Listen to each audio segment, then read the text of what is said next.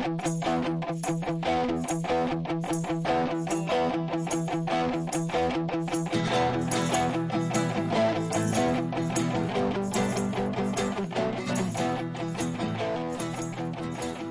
säger vi välkomna till det 32:a avsnittet av Folket och Eliten. Med mig, Leon Nobel. Och med mig, Olof Berglund. Jag kan fråga hur läget är. Men det finns ingen riktig poäng med det, va? Nej, för att vi spelade in den förra inledningen till det 31:a avsnittet. Vi ska ju göra fortsättningen på Stadland-avsnittet. Men vi har ju faktiskt sparat en liten grej på så här hänt i veckan. Du har suttit och tittat på YouTube och vill prata om det. Ja, exakt. Ta upp en traumatisk händelse från för 5 år sedan eller vad det är. Ja, exakt. Det vill jag göra. Nej, men det här knyter ju an lite till det vi pratade om i det 29:a avsnittet Islam i Sverige. Som jag för övrigt vill tacka för väldigt kul respons på. Absolut. Det vill jag också. Jag ger mig inte in i diskussionerna. Men jag läser dem och tar till mig. Nej, men det verkar som att den har väckt tankar och folk som jag tyckte var kul liksom. Eller intressant kanske man ska säga. Inte så jävla kul med salafism och fascism. Skrattfesten. Ja. Nej, men Skrattfesten jihad. Ja, skrattfesten jihad. Nej, men lite i anknytning till det så såg jag ett avsnitt av podden Hur kan vi? Som för er som inte vet då drivs av samtalsaktivisten Navid Modiri. Och konceptet med den podden är ju att de ska bjuda in lite alla möjliga och inga skygglappar. Man ska prata med vem man vill för att man gillar skav. Liksom och så. Det fria samtalet. Ja. Jag tycker att det är en bra podd. Jag tycker det är en fin idé. Men jag tycker att vi har väl beskrivit jag har beskrivit den i podden tidigare som ofta ganska bra. Exakt. Ja, det var redaktionshållning. Men jag tycker att den brister ibland. Ja. Det finns ju några gäster som tidigare också som Navid har bjudit in som har fått en del kritik. Bland annat Ingrid Carlqvist, fascist, liksom etnonationalist. Ja. Och fullkomligt skogstokig. Ja, galning. Och Gustav Kasselstrand, fascist och etnonationalist. Och jag har inga moraliska problem med att någon pratar med de här människorna. Nej. Jag tror ju inte på den här att man normaliserar någons åsikter genom att låta den prata. Nej. Jag tycker att det är en dum, liksom befängd tanke. Ja. Det man däremot bör fråga sig, tycker jag, är relevans. Är det relevant att låta en komplett galning prata 1,5 timme när du har att fylla ett poddutrymme som du hade kunnat fylla med en person som hade något intressant att säga? Ja. För det är återkommande med de här fascisterna. Jag lär mig ingenting av dem. För de pratar i propaganda. Ja. Det är bara deras Twitterinlägg fast i 1,5 timme. Nej, men jag beskrev ju Gustav Kasselstrand-avsnittet för dig. Med att beskriva det som att under hela inledningen så satt han och sjöng upp. Alltså han tränade sin röst. Och om man går in...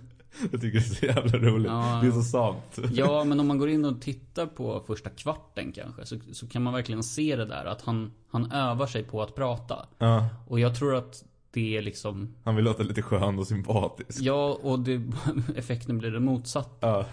Men det är som att han inte har gjort det förut. Typ. Och sen Ingrid Carlqvist liksom, vad fan.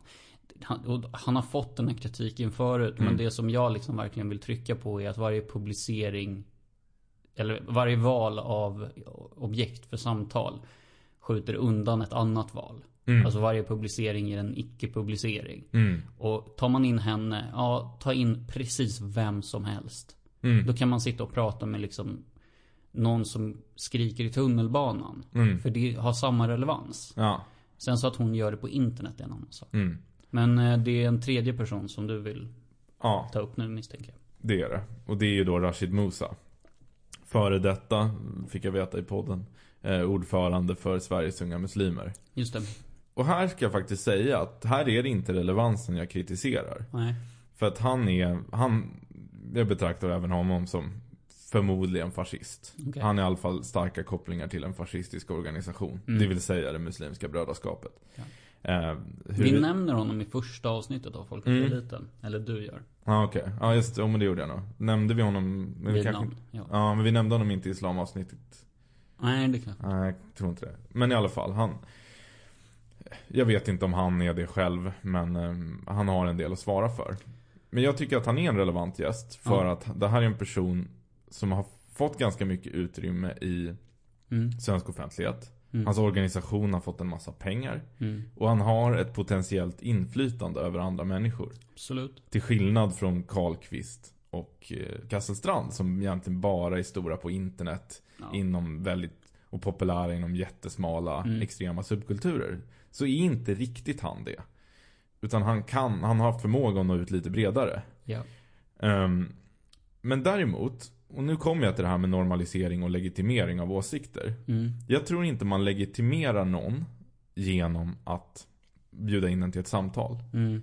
Men däremot så tror jag att du legitimerar en person som har uppenbara kopplingar till extrema organisationer och jobbar för dem. Har arbetat för dem aktivt och har hela sin karriär och tackar de här organisationerna. Bjuder in den personen till ett samtal och aldrig tar upp det. Utan låta den definiera bilden av sig själv på ett falskt sätt. Och jag ska gå in lite på djupet med vad jag menar här. För att jag har känt till Rashid Musa ett tag. Ja. Första gången, jag skrev också om det här på Twitter, men alla kanske inte följer min Twitter. Så för er som inte har läst den tråden och diskussionerna som blev där under, så drar jag den här storyn även här. När jag var vänsteraktiv, som jag var förr, så var jag på en demonstration det här var 2015. Regeringen hade svängt i flyktingfrågan och det var en demonstration mot de nya asyllagarna. Ja. Talare från, om jag minns rätt, Ung Vänster, Rädda Barnens ungdomsförbund, mycket ungdomsförbundare var det där. Och då Rashid Musa, ordförande för Sveriges unga muslimer. Ja. Han höll ett tal, lät ganska radikal, men var också ganska karismatisk och lite rolig. Lite väl postmodernistisk eller poststrukturalistisk tyckte jag redan då. Ja. Att det var ganska mycket det här amerikanska vänstertugget, liksom identitetspolitiska och så. Men jag tyckte ändå han lät vettig. Följde honom på Facebook. Ja. Var ganska roligt Facebook-konto och så.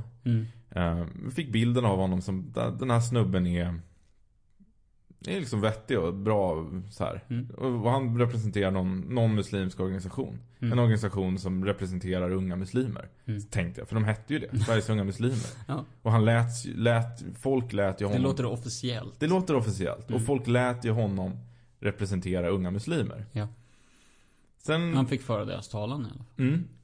Sen läste jag en artikel som faktiskt var skriven av, heter han Henrik? Han kallas för Henko Johansson. Ja, precis. Inte rasist men killen.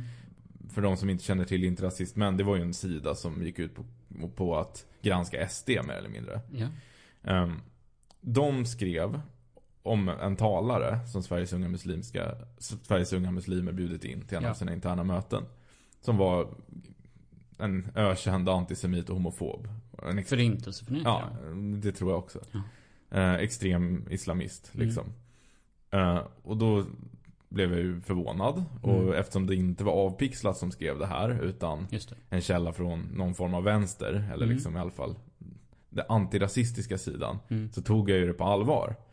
Och började gräva ner mig lite djupare i det här. Men nu ska jag säga att jag kan även ta högersajter på allvar idag. Men då var jag ju mer inne i den sfären och tänkandet liksom.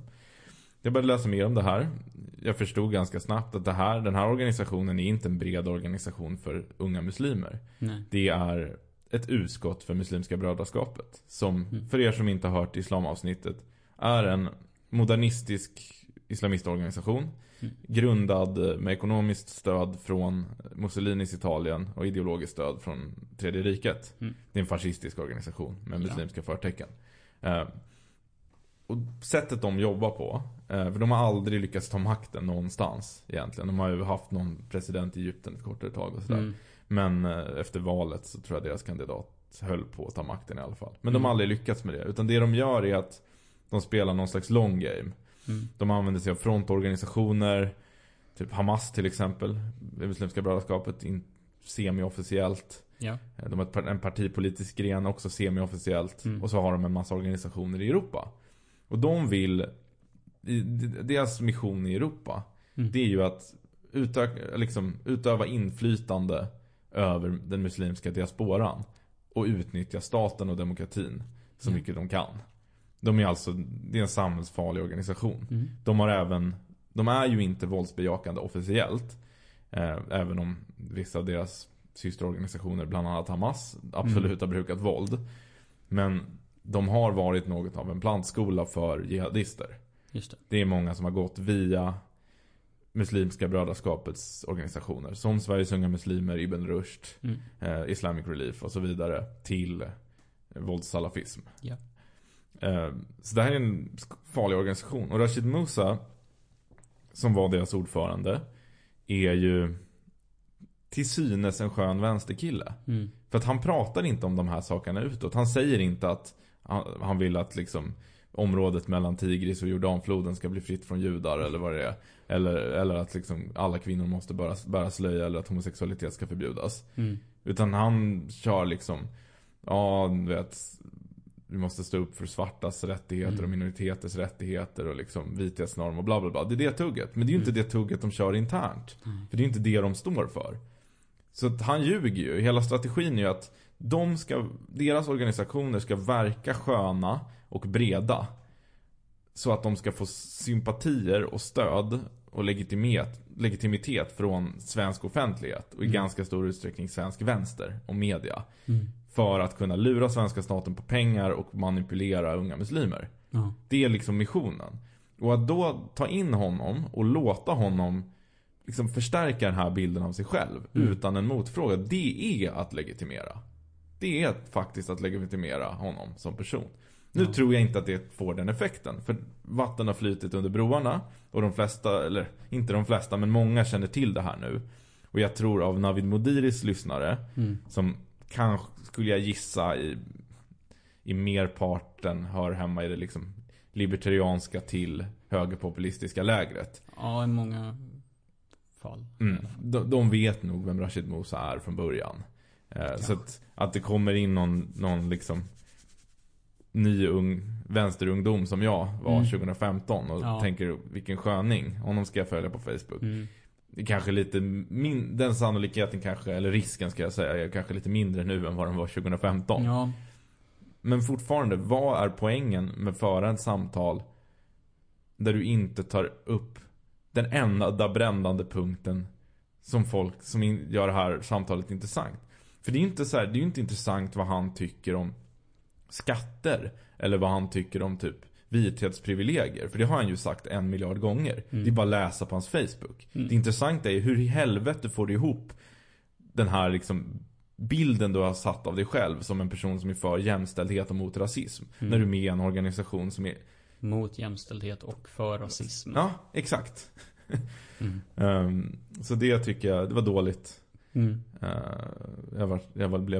Jag blev sur. Ja, jag har ju fått uppleva att du blev sur. Jag blev inte riktigt så sur för att jag inte lyssnade klart på det där avsnittet. Nej. Sen så, jag förväntar mig kanske inte lika mycket som du gör. Nej, men alltså, jag vet inte, jag tror att jag har väl en lite känslomässig koppling till det också, eftersom jag... Oh ja, det har du absolut. När jag såg det där avsnittet så kom jag ihåg vad jag gillade med Rashid Musa liksom. Han är ju skön, alltså, han är ju rolig. Min bild av honom är ju en annan, och jag tror att du har nämnt det, och du nämnde det nu också, det här med att han är rolig, för han är ju lite rolig liksom.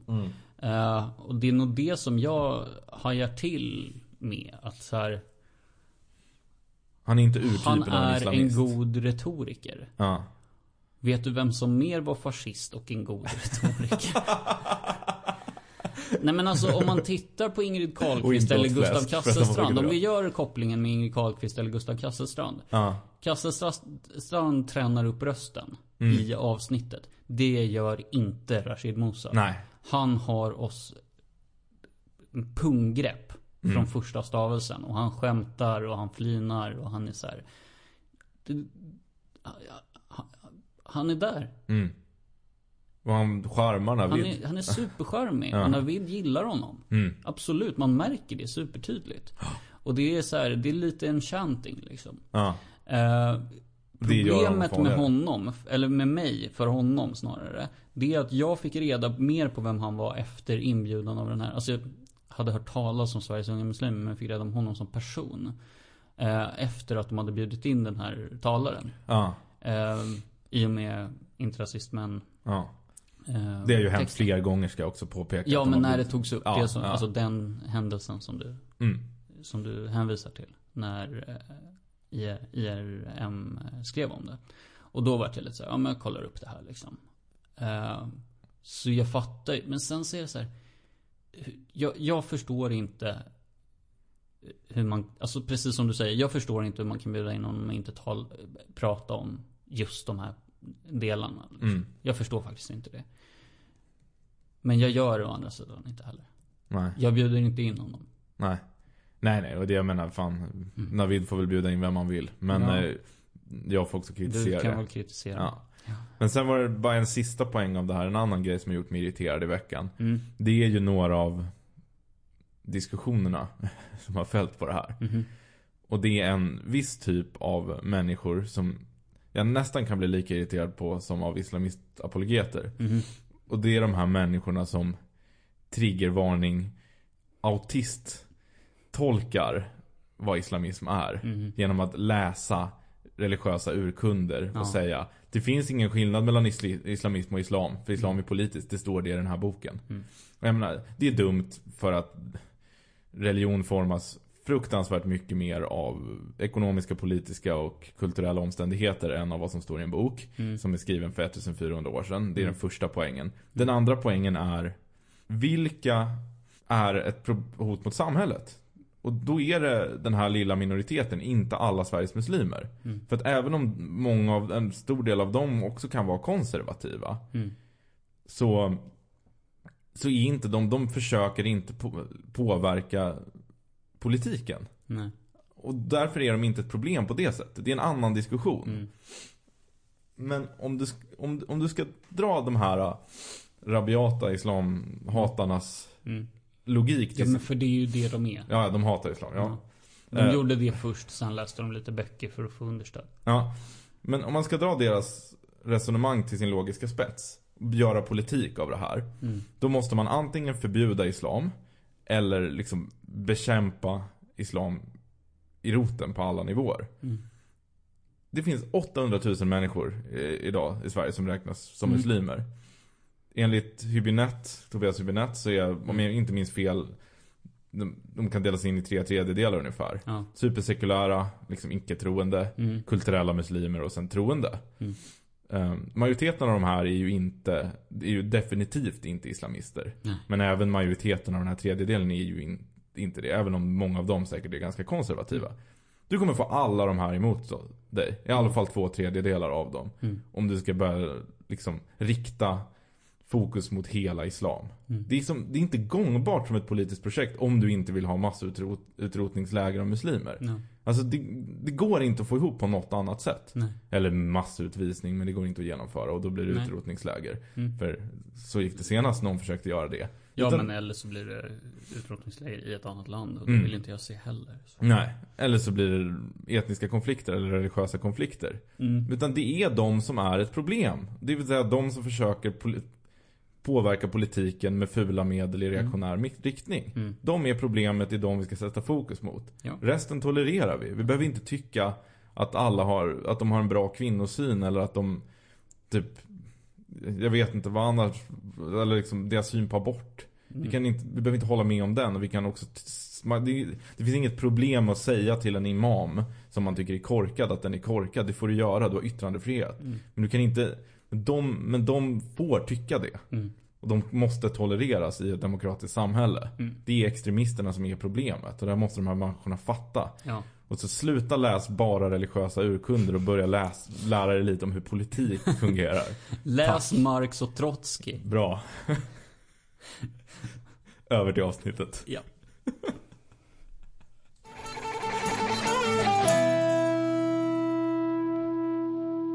Återigen en stor process i vår samtid, och som har skett sedan sent 1800-tal. det är ju att kapitalismen försöker överskrida nationalstaten. Ja. Och det är ju intressant, det är en motsägelse, för att nationalstaten är i mångt och mycket en produkt av kapitalismen. Den växte fram samtidigt och är... Och de har väl växelverkat med alla, om inte annat. Det är en borgerlig konstruktion. Jag menar, den marxistiska synen på det är ju att den klassiskt marxistiska, men som jag tror till en viss del fortfarande stämmer, även om det finns vissa saker man kan revidera, är ju att ett imperium eller ett feodalsamhälle är liksom inte tillräckligt effektivt, utan du behöver kapitalismen vill egentligen vara så fri som möjligt. Men den kan inte vara så fri som möjligt, för en fri marknad innebär dels kaos och dels ingen profit. För om du gör en produkt, och så kan jag göra exakt samma produkt men dumpa priset, då kommer priset till slut vara så lågt att profitkvoten är 1 öre. Så därför behövs det regleringar, och det behövs lagar, och det behövs en stat som håller klasser isär och som liksom skyddar privat egendom och håller ordning på marknaden. Och hur skulle man då konstituera den staten? Jo, men det behövs en stat som är ganska enhetlig, så att kapitalisterna vet vad som gäller. Och för att ha det så behöver man ett starkt sammanhållning. Och då är nationen det man baserar det på. För att det går att bygga en ganska stark sammanhållning runt en grupp människor som talar samma språk och har delad kultur. Samtidigt som kapitalisterna vill ju också, och de behöver också olika nationalstater för att kunna välja och vraka. Om alla kapitalister verkar genom ett och samma imperie, och det imperiet får en kejsare som höjer skatten, så kan de inte gå till något annat imperium om det är det enda utvecklade imperiet som finns. Men nu kan kapitalister flytta produktion eller huvudkontor baserat på vilken nationalstat som gynnar dem. Samtidigt så vill de ju hela tiden ut från sina egna gränser. De vill ha nya marknader, de vill globalisera produktionen, och de vill också egentligen att alla stater ska vara så kapitalistvänliga som möjligt. Och det var ett problem som uppstod med socialdemokratins framväxt, att socialister fattade att okej, men det blir ingen revolution, men vi kan ju faktiskt tvinga igenom allmänna val och använda nationalstaten till att få igenom våra intressen. Och vi kan gör vi det i massa olika länder, så är det positivt. Och det har ju gjort att kapitalisterna har blivit lite mer aviga till nationalstaten. De behöver den fortfarande, för jag menar, de kan inte har inte lyckats bygga någon större gemenskap som funkar. Och de vill ju sprida riskerna, som sagt. Men då försöker man istället att hålla nere, liksom, slå vakt om konkurrensen, hålla nere skatter, driva igenom privatiseringar och sånt på överstatlig nivå. Genom organisationer som EU, IMF, alltså Internationella valutafonden och Världsbanken. Så det är så man har löst det. Man behåller nationalstaten, men man vill beskära den på makt genom att förflytta politisk makt till överstatliga organisationer. Och KD-klassen har ju följt med på det där. Eller liksom följt med den moderna, framgångsrika skikten av kapitalistklassen, som ju driver i det här, liksom, i den utvecklingen, för att de är tätt sammanflätade. Och kapitalisterna är som sagt beroende av byråkratin.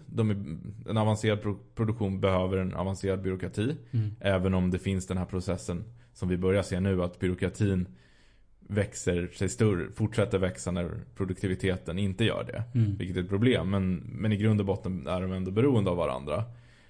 Så då hänger de med. Och jag menar, KD-klassen är ju, som vi har definierat det, de kan ju leva antingen på kapitalister eller på stater. Så de är ju beroende av befolkningen, men de är inte nödvändigtvis beroende av sin egen befolkning. Och det här tror jag förklarar ganska mycket. För om du tänker en person som vill göra karriär inom, säg, media eller inom akademin, dens dröm är ju inte att vara vd på TV4 eller liksom professor på Stockholms universitet. Du vill ju hellre till Yale eller till Hollywood. Alltså det finns ju alltid, jag förstår. Det finns ju alltid den aspekten, liksom. Så de vill ju, och då kan de ju leva på någon annans befolkning. Alltså där de vill ju åka på någon scholarship hit, och på någon jävla politiker åker på någon inspirationsresa i Barcelona eller whatever, liksom, för skattepengar. Alltså drivkraften är ju att visst, den här klassen är parasitär, precis som kapitalisterna. Sen behövs de också till en viss utsträckning, men de är för stora. För många. Men de behöver inte nödvändigtvis parasitera på sin egen befolkning i alla lägen. Och det är nästan så att det är lite fult att göra det. Nu är det ju också ett överlapp. Man ska ju säga det att om du är vd för TV4 så lever du inte på skattepengar. Men du befinner dig inom de här skikten som är dopade av statliga pengar, men även till en del av företag som har ett intresse av idéproduktion som gynnar dem. Ja. Och där har vi överlappet mellan stat och... Så de här två, de två överklasserna som i stor del är ganska sammanflätade, de vill vara så lite beroende av stater som möjligt utan att upplösa staterna, för det kan de inte göra. Ja. Men de vill hela tiden gå runt det på olika sätt. En annan grej som skiljer liksom, vad ska man säga, tjänstesektorn från arbetare, det tror jag är internet. Ja. Deras arbeten är mycket mindre beroende av den fysiska platsen. Ja. Medan om du är arbetare eller liksom har ett arbetaryrke och även en del småföretagare, och vi kommer till varför de hamnar, liksom en del företagare hamnar på den andra sidan i den här konflikten också. De är beroende av en geografisk plats. Och är du beroende av en geografisk plats, då rotar du dig på den geografiska platsen. Det är som jag har flyttat till Blackeberg nu, och så har jag varit på lokalkrogen några gånger. Johnnys kan varmt rekommendera. Och där sitter ju ett gäng stammisar liksom. Och du vet, alla känner alla liksom. Alla känner... Häromdagen kom det in en snubbe som bara hade kärleksproblem typ. Satt han vid baren och snackade i typ en timme så här. Bara liksom... Bara ägaren var hans kurator typ. Okay. Och sen taggade han hem liksom, bra snack så här. Liksom, det uppstår ju när folk är knutna till en plats. Men det uppstår ju i mindre utsträckning när folk, alltså så här, kan ha Skype-möten kan jobba genom att ha Skype-möten med folk som sitter på andra sidan Atlanten. Precis. För då kan du ju vara som typ, jag menar Alex Schulman, som ofta tycker väldigt mycket om svensk politik, men bor inte i Sverige. Gör han inte? Nej, han bor i USA.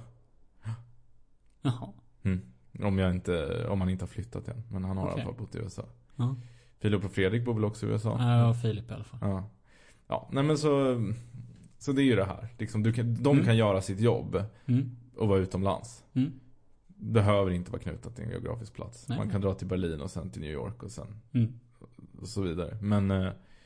Men arbetarklassen är det i väldigt hög utsträckning. Måste vara på samma ställe hela tiden. Ja. Vad kan man göra åt det här då?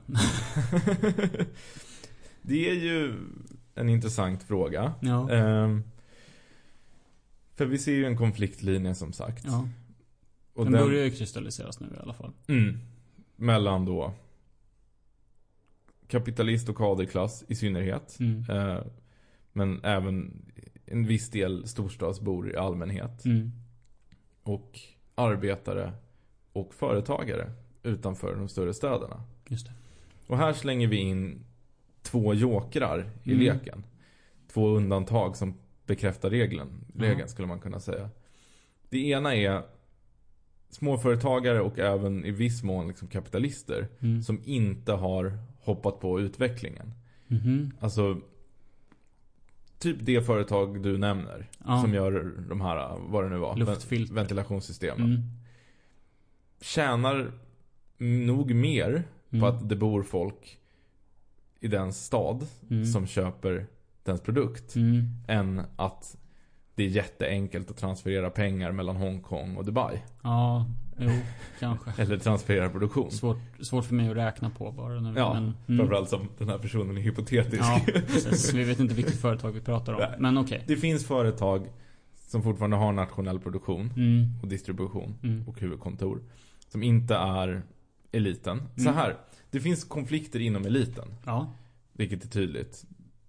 Gammel media mot sociala medier. En sån konflikt. Jag menar Bonnier och deras motsvarigheter ute i Europa försökte få till lagstiftning genom EU som gör att Facebook och så inte ska kunna dela deras material hur de vill. Ja. Det är en inom elitkonflikt. Bonnier är absolut en elitfamilj. Ja. Mark Zuckerberg är absolut en kapitalist liksom.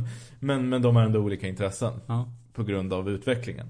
Men sen kanske än mer det man ser väldigt tydligt i USA, att republikanerna har blivit ett parti för en viss typ av kapitalister. Typ de oljemagnaterna kanske liksom, alltså folk som har mer nationell produktion liksom landägare, den typen av rikingar. Medans Wall Street och liksom Silicon Valley pumpar in massa pengar i det demokratiska partiet. Så den splittringen finns ju. Och sen finns det ju också transferiatet som vi brukar kalla den, vad ska man säga, bidragsberoende underklassen. Eller transfereringsberoende underklassen. För de har ju motstridiga intressen till arbetarna på det sättet att de arbetar ju inte. Nej. Och de får pengar från statskassan eller liksom från det offentliga som arbetarna betalar. Och arbetarna skulle hellre se att de också arbetade, men många av dem är arbetsföra men kanske svåra att få jobb av olika anledningar. Ja. Ofta har det med kultur och liksom integration att göra. Men de är extremt rotade. De skiljer sig från kaderklassen i det avseendet att de är både extremt fasta i sina områden, vilket är ofta särskilt utsatta områden. Men de är också ofta, de har inte ursprung från Sverige eller från det land de bor i. Och de bor i områden som saknar en majoritetskultur. Inte bara att de saknar en svenska, den har ingen egentlig majoritet överhuvudtaget, oavsett om den är svensk eller. Vilket då leder lite till den här liksom kreolkulturen, ortenkulturen som man ser liksom, där folk, framförallt ungdomar som kanske inte har någon tydlig kulturell identitet, de är inte kanske har somaliska föräldrar, men de är inte somalier för att de är inte födda eller uppvuxna i Somalia, men de är inte... Det blir en mix, som du säger, kreoler, alltså det finns inget bättre ord. Nej, det är vad det kan beskrivas som. Så där är väl undantagen på något sätt. Men jag ser ju att hur den här politiska konflikten gestaltas, framförallt vilka som leder den från de två lägren. Och nu pratar jag om Liberalerna liksom, eller inte partiet Liberalerna utan liksom, vänsterliberala liksom, etablissemanget så att säga. Och då motståndarsidan i någon form av konservativ höger. Ena sidan leds av folk från eliten. Folk som har gått fina skolor, liksom är från liksom, fina familjer. Ja, för ofta det också, precis. Liksom, överklass eller övermedelklass. Liksom, kader och kapitalistskikt.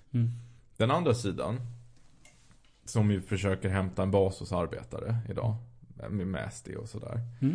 Om man ser vilka som är de här liksom Twitter-profilerna som är mest ivriga över liksom medborgerlig samling eller konservativ höger eller så. De tongivande inom den intelligentian. Vad brukar det stå i deras Tinder, herregud, det vet jag inte vad det står. Det vill jag inte veta heller. Det var inte en Freudian slip. I deras Twitter-bios, att de jobbar med. Ingenjör. De är ingenjör och egenföretagare. Nästan alltid. Med andra ord, de är produktiva specialistarbetare eller företagare. Kanske till och med ganska rika företagare. Men de är ju inte arbetarklassen, den traditionella arbetarklassen, inte bara i bred bemärkelse. Men de är ju högspecialiserade, alltså det är ju det som är grejen. Arbetarna lyser med sin frånvaro, det är min poäng. Så att som jag ser det här lite, och Trump är också ett bra exempel på det här. Trump är också från eliten. Men det som händer nu är att en del av eliten har vunnit och en annan del av eliten har missgynnats. Och då går den delen av eliten som har missgynnats till arbetarna och försöker mobilisera ett bondeuppror. Men det är också det som gör att, tror jag, att de här rörelserna misslyckas. Eller varför Trump inte blev omvald. Eller varför SD eller den konservativa oppositionen ligger på 45% fast vi har en kaosregering. Det är för att de får liksom sympatiröster av folk som tycker att alternativet är värre. Eller som är uppgivna. Men det finns bland folket finns det inget engagemang. Arbetarklassen är, skulle jag säga, unikt dåligt organiserad idag i Sverige. Och det kan man ju bestrida med att jättemånga är med i facket jämfört med i Frankrike och bla bla bla. Men det är ju också lite det som är problemet. För att det som har varit arbetarrörelsens organisationer tidigare är idag så liksom degenererade och liksom svaga att det är knappt positivt att vara medlem i dem. Man ska vara med i facket. Det uppmuntrar alla till. Men det har inte en inverkan. Alltså så här, du lär dig inte att organisera politik genom att gå med i facket. Nej. Antingen är du med i facket som ett försäkringsbolag, vilket är den stora merparten. Och då håller facket dig passiv. Just det. Och tar dina strider åt dig lite halvdant. Eller så blir du engagerad i facket och då kan du göra karriär och göra en klassresa. Så att det man skulle behöva, det är ju en rörelse som inte bara liksom kommer som Julius Caesar, och nu snor jag en Marcus Allard metafor här, men kommer som Julius Caesar och ber om folkets stöd. Utan någon som är från, alltså att folket eller folket liksom, alla tillhör ju folket i någon utsträckning, men liksom de här människorna som har missgynnats, att de faktiskt kan organisera sig själva. Och det ser man ju på lokal nivå ibland. Så här oberoende realister i Hagfors och sjukvårdspartiet och sådana där. Liksom, sen går väl de ganska ofta åt höger och liksom fångas upp av det där ändå. Men alla gör inte det. Ja, men det är väl en tendens. Ja, men det finns någon slags embryo för någon slags organisation underifrån. Hur tror du framtiden ser ut utifrån det?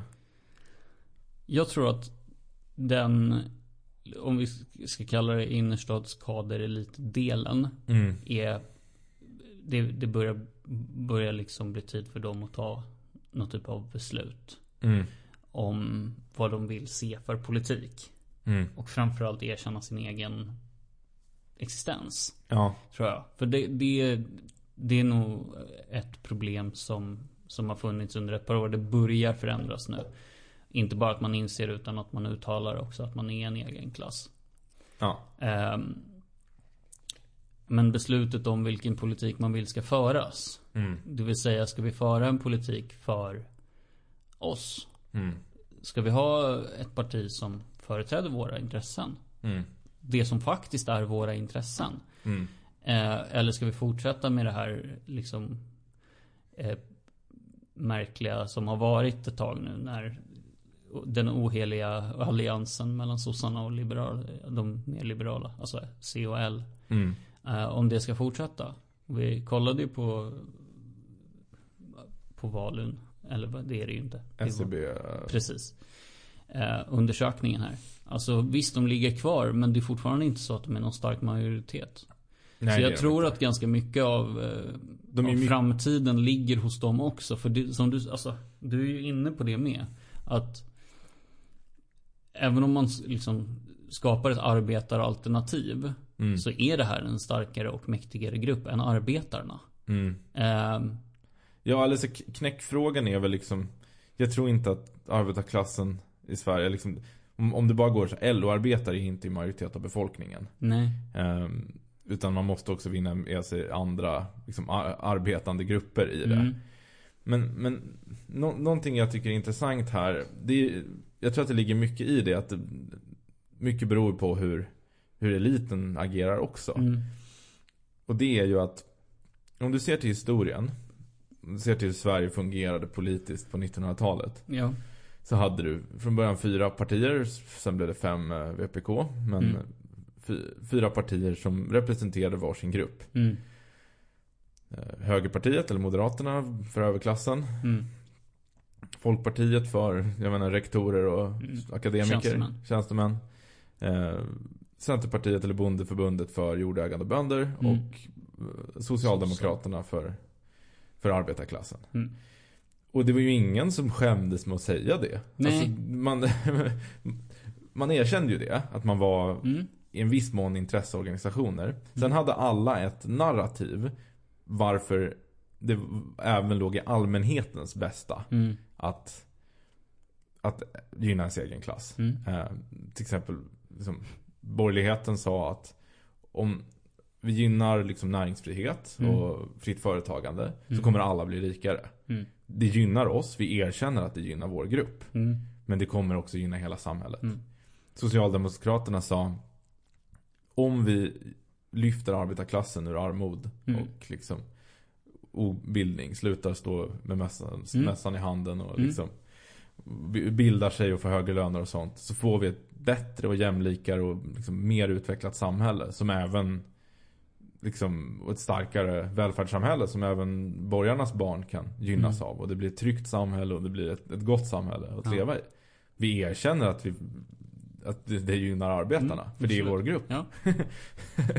Så, och det är inget fel med det, för att om du har både principer och en intressegrupp, och så har du andra partier som har principer och intressegrupper, då kan du kompromissa, och kompromissen kan landa i en slutsats som stärker demokratin och liksom de grundläggande fundamenten för den.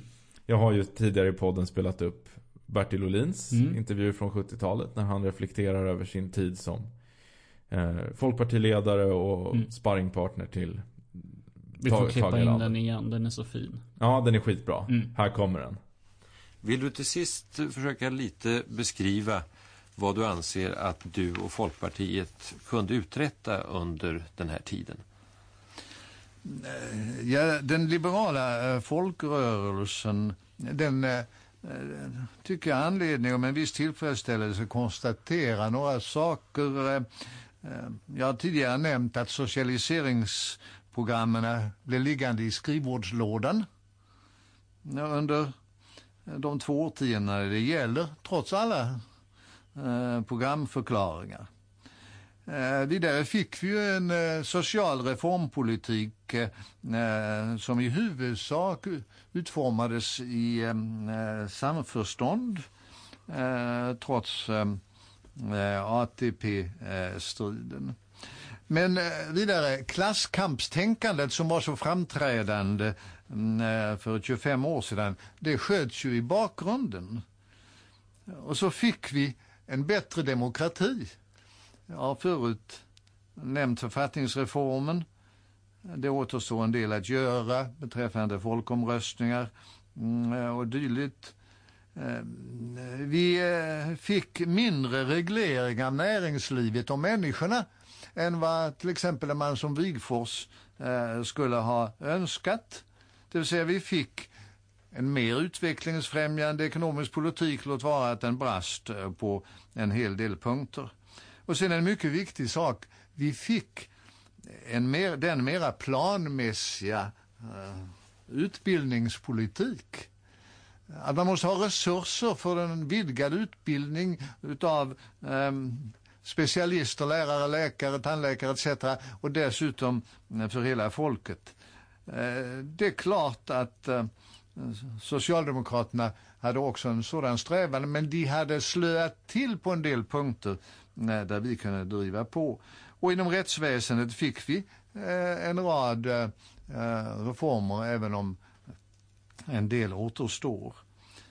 Så därför tycker jag, även om vi inte lyckades få regeringsskifte och inte fick något inslag av valfrihet i ATP, så tycker jag att på de flesta punkterna uppnådde vi trots allt ett mycket gott resultat.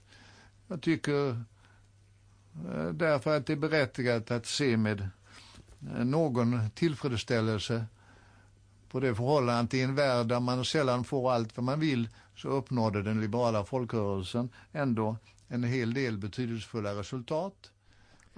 Och det han säger i det klippet är ju då att trots att vi var i opposition så fick vi politiken att sluta handla om hårt krig mellan klasser och börja handla om hur gör vi Sverige bra liksom. Demokratin stärktes av det.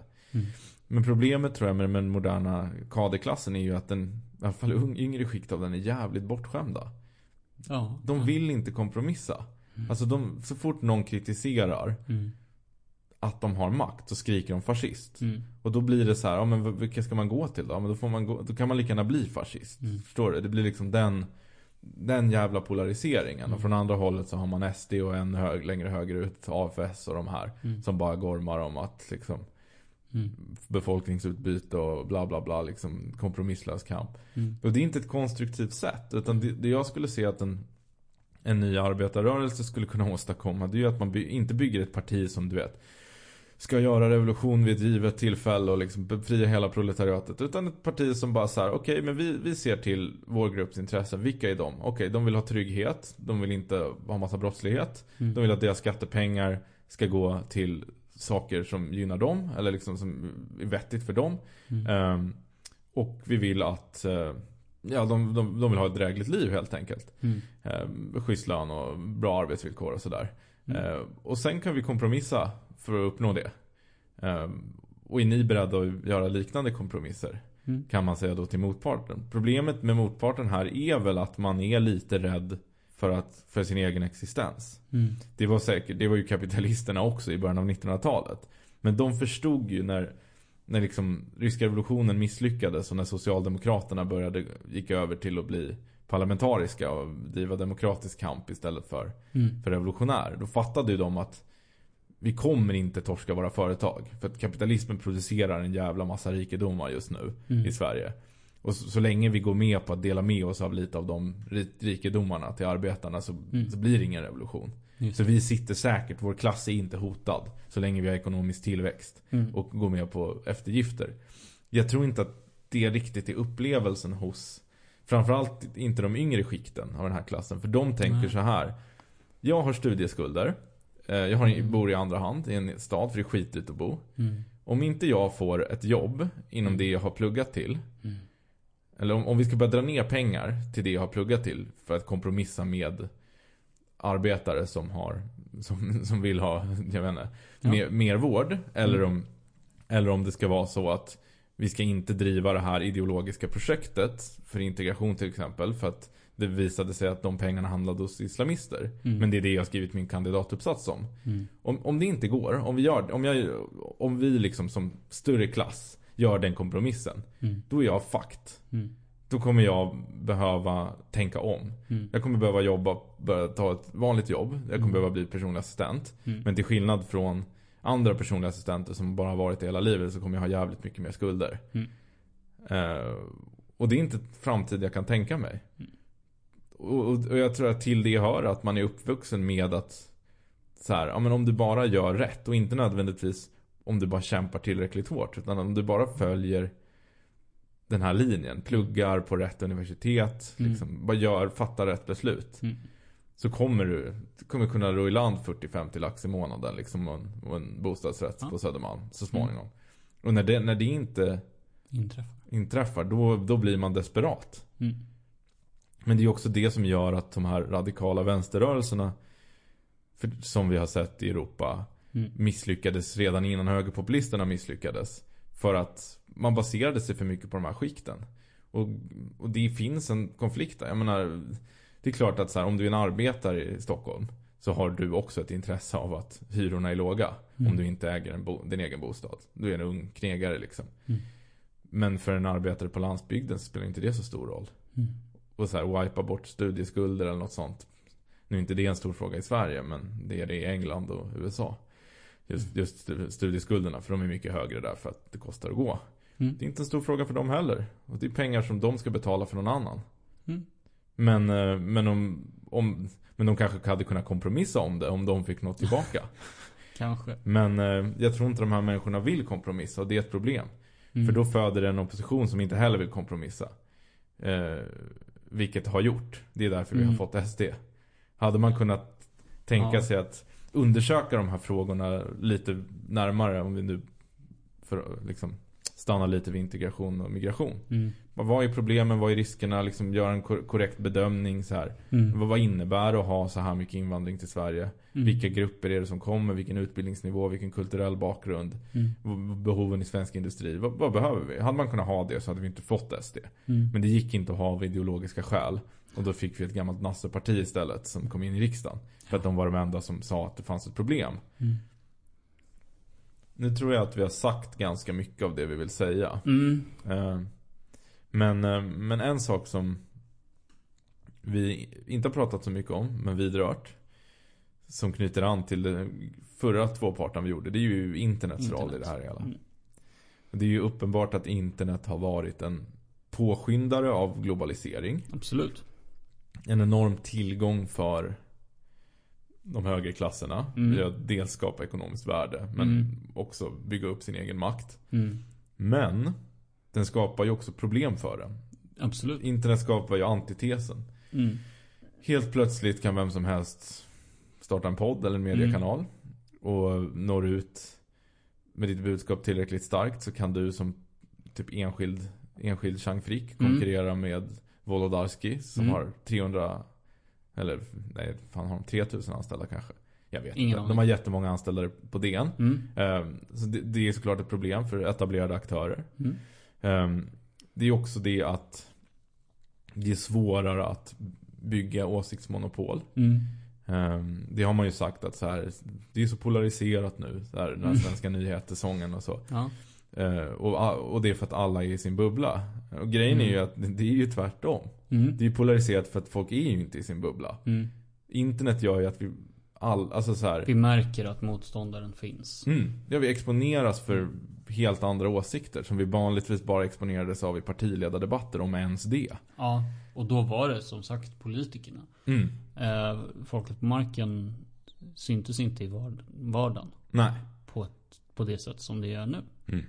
Och det tror jag är precis som att kapitalismen skapar sin egen undergång genom arbetarklassen. Nu får man välja att tro på det om man vill, men så tror jag att internet... Men säg att du var en människa som hade ett jobb för 25 till 50 år sedan. Du visste ungefär, när du gick till ditt jobb, då visste du ungefär vad de andra människorna, inte bara vad de jobbade med, men liksom hur deras familjesituation såg ut, vad de röstade på. För det var ganska likt dig. Nu är det inte så längre. Nej. Och det finns flera komponenter som man kan ta in i det liksom. Någon är lesbisk och har 2 barn med 2 kvinnor. Och någon är liksom fälld pedofil och du kan veta det. Alltså det finns hur mycket information som helst om de här människorna som du kan ta reda på.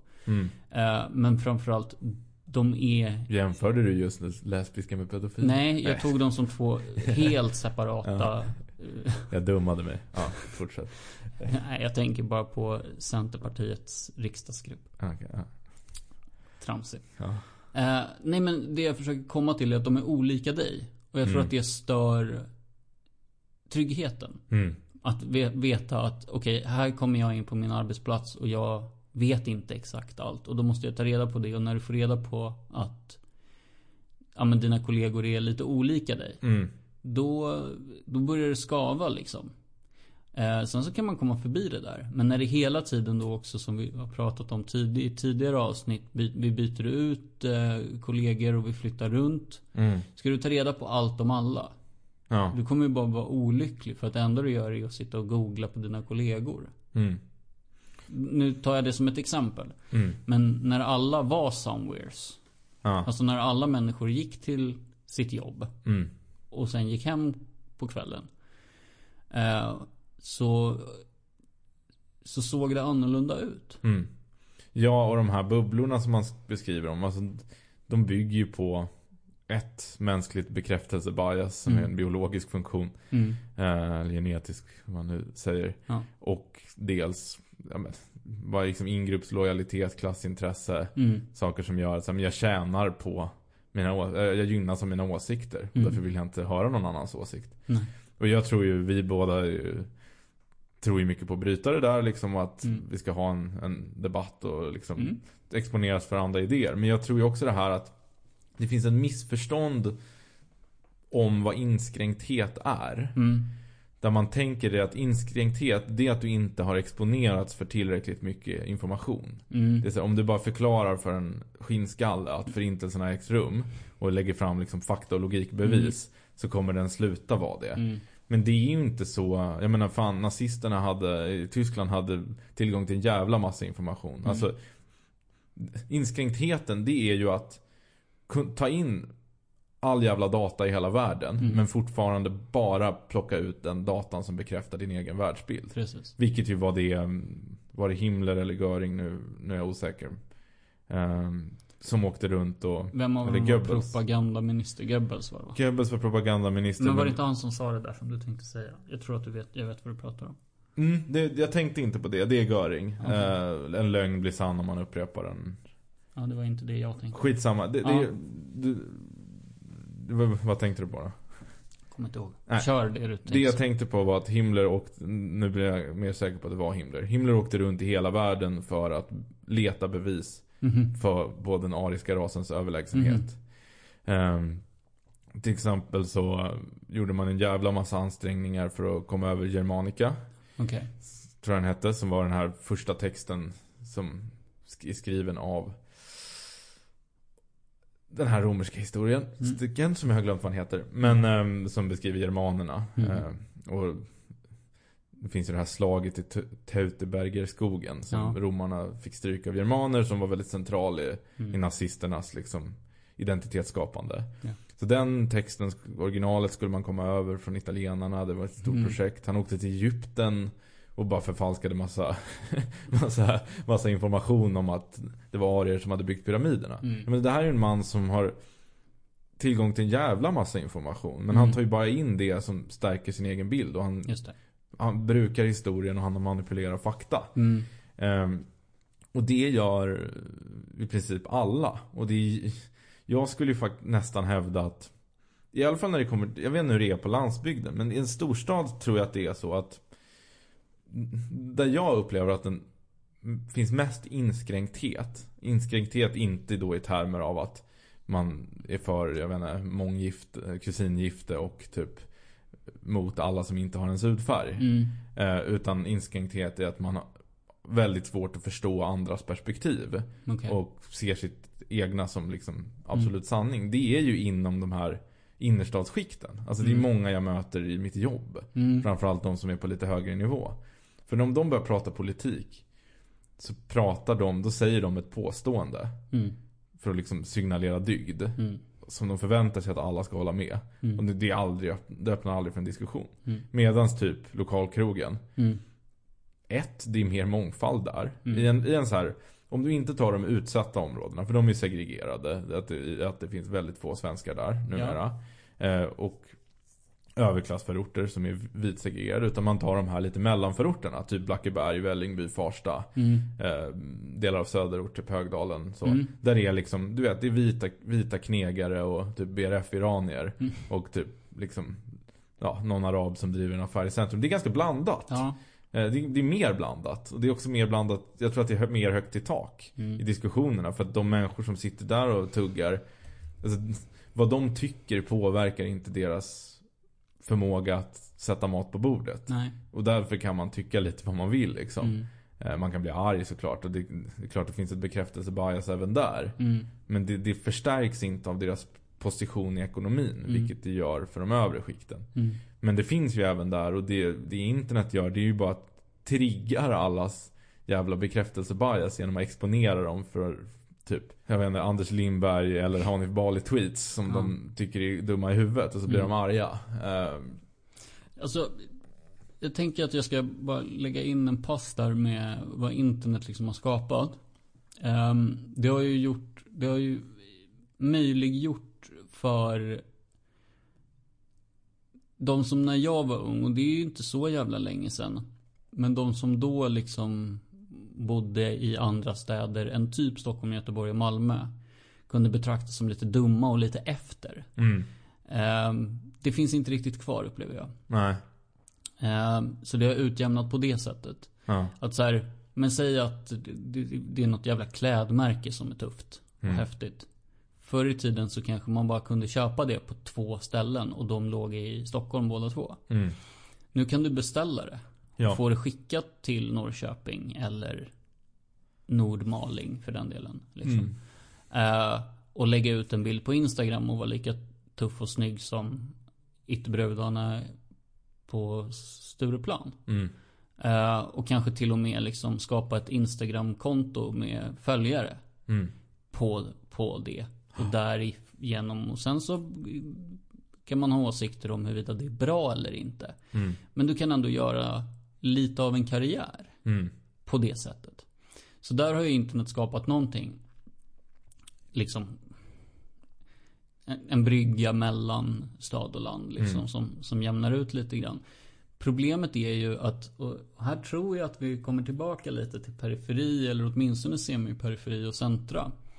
Att det räcker inte. För du kan inte sitta, med säg Nordmaling då, ligger strax utanför Umeå, så här skogsort. Du kan inte sitta där hela livet och ha snygga kläder på dig och ha ett Instagram-konto. För om du har det så förväntas du förr eller senare att flytta in till en stad. Helst Stockholm och helst efter det vidare till London. För att bygga din liksom karaktär. Du ska bli mer och mer anywhere. Ja. Det blir liksom på en grundnivå någonstans så jämnar internet ut. Ja. Men det räcker inte, utan du ska alltid vidare. Jo. Nej men precis, till en viss del så har liksom systemet lyckats underordna internet. Men på ett visst sätt har den inte gjort det heller. Eller så här, man kan väl säga att systemet har lyckats sätta, alltså så här, få internet i stort att verka för det man redan vill ha. Det vill säga liksom mer urbanisering. Men det föder också motkrafterna. Ja. Och det är också ett verktyg för, alltså det är bara att tänka liksom hur viktigt det var för arbetarrörelsen i dess begynnelse att man hade tidningar. Och det här är ju en sak jag vänder mig mot varje gång någon säger swish-hora om Joakim Lamotte. Och så här, jag ska säga, jag har inte mycket till övers för Joakim Lamotte. Men jag har inget problem med hans finansieringsmodell. Alltså det är den mest ärliga sättet. Det är precis samma sätt som de socialistiska tidningarna och organisationerna finansierade sig. Det var medlemmar som donerade. Visst. Men på den tiden var det ju ändå liksom ett problem att du behövde ha en redaktion och tryckeri och det kunde vara ganska dyrt. Du behövde samla in massa pengar för det. Jag menar typ en stor grej i ryska revolutionen som jag har gått igenom i detalj i recap-avsnittet. Nu har vi pratat 1 timme och 52 minuter innan jag började prata om ryska revolutionen. Vi spelar in 2 avsnitt i ett som sagt. Men en stor en viktig del i repressionen som skedde mellan februari och oktober var ju att man gick och slog igen bolsjevikernas Pravdas då redaktion. Och det var ett hårt slag mot dem. Men det hade du inte kunnat göra idag. Nej. Du kan inte stänga ner Pravdas internetredaktion. Eller så att du kan fängsla några personer, men det är ju bara någon annan som sitter i exil i Tyskland. Man får slå ner något elnät. Ja, exakt. Så på det sättet så finns men då finns det ändå någon jävla utrikesreporter i Washington eller Santiago de Chile som kan göra rapporter för DN, säger vi. Därifrån. Eller något. Ja, eller nej, men skitsamma, jag vet inte. Ja. Nej, men jag tror bara att så här, internet underlättar organisering. Problemet är att så här, problemet är egentligen inte att teknologin är i fördel, borde vara i fördel för liksom en socialistisk vänster. Problemet är att det inte finns någon socialistisk vänster.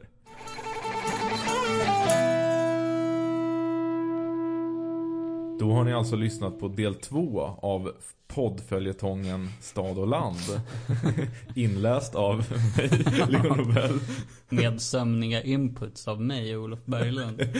Ja, jag ser att det konstaterade här nu mot slutet att jag verkligen börjar liksom slå huvudet i väggen. Men jag gick igenom det förra veckan med träningen och idag om solljuset. Ja. Så det är mycket som inte riktigt står till som det ska. Det var med den där chilenska reportern för DN som jag bemärkt. Men jag försökte nog någonting med att slå ut elnätet alltså. Okej. Nej men fan, tack för att ni har lyssnat. Ja, tack så hemskt mycket. Och vi kanske ska säga det att vi tar ett par veckors uppehåll nu också. Ja. Är det tänkt. För att Leo ska få lite julefrid och jag ska få lite frid. Ja. Till skillnad från tidigare då jag inte har haft det. Nej men så det blir väl, jag vet inte exakt hur långt. Någon månad kanske. Vi är tillbaka någon gång efter nyår. Precis. Men det finns ju nog säkert en del nya lyssnare nu. Som kan ha några avsnitt att ta igen på. Just det. Och då kan vi väl rekommendera bland annat internetavsnittet. Absolut. För fördjupning på den punkten.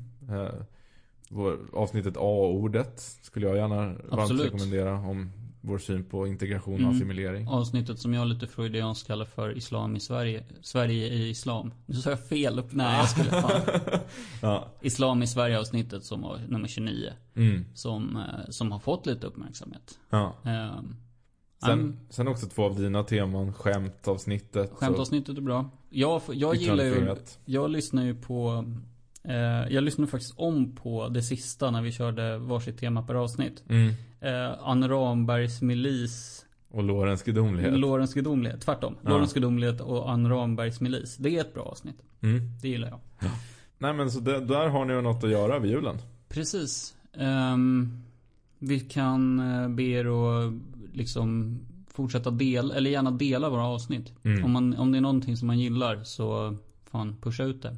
Se om till exempel tipsa om det i en Twitter-tråd tillsammans med Stormens utveckling och Marcus och Malcolm. Exakt. Jag såg att någon som heter Leo hade gjort. Det var ju roligt. Ja. Men ja, nej, men det är skitkul. Jätteroligt med uppskattning. Nej, men vi har ju kallat oss själva för Sveriges långsammast växande podcast, och vi håller kvar vid det. Men vi vill ju gärna växa. Att fler lyssnar. Och just nu växer vi. Det gör vi. Det är kul. Stort tack. Följ oss på Facebook, Twitter, Instagram. Det är bara leta så hittar man. Det gör ni. Tack så hemskt mycket för den här säsongen. Tack för den här säsongen. Hej.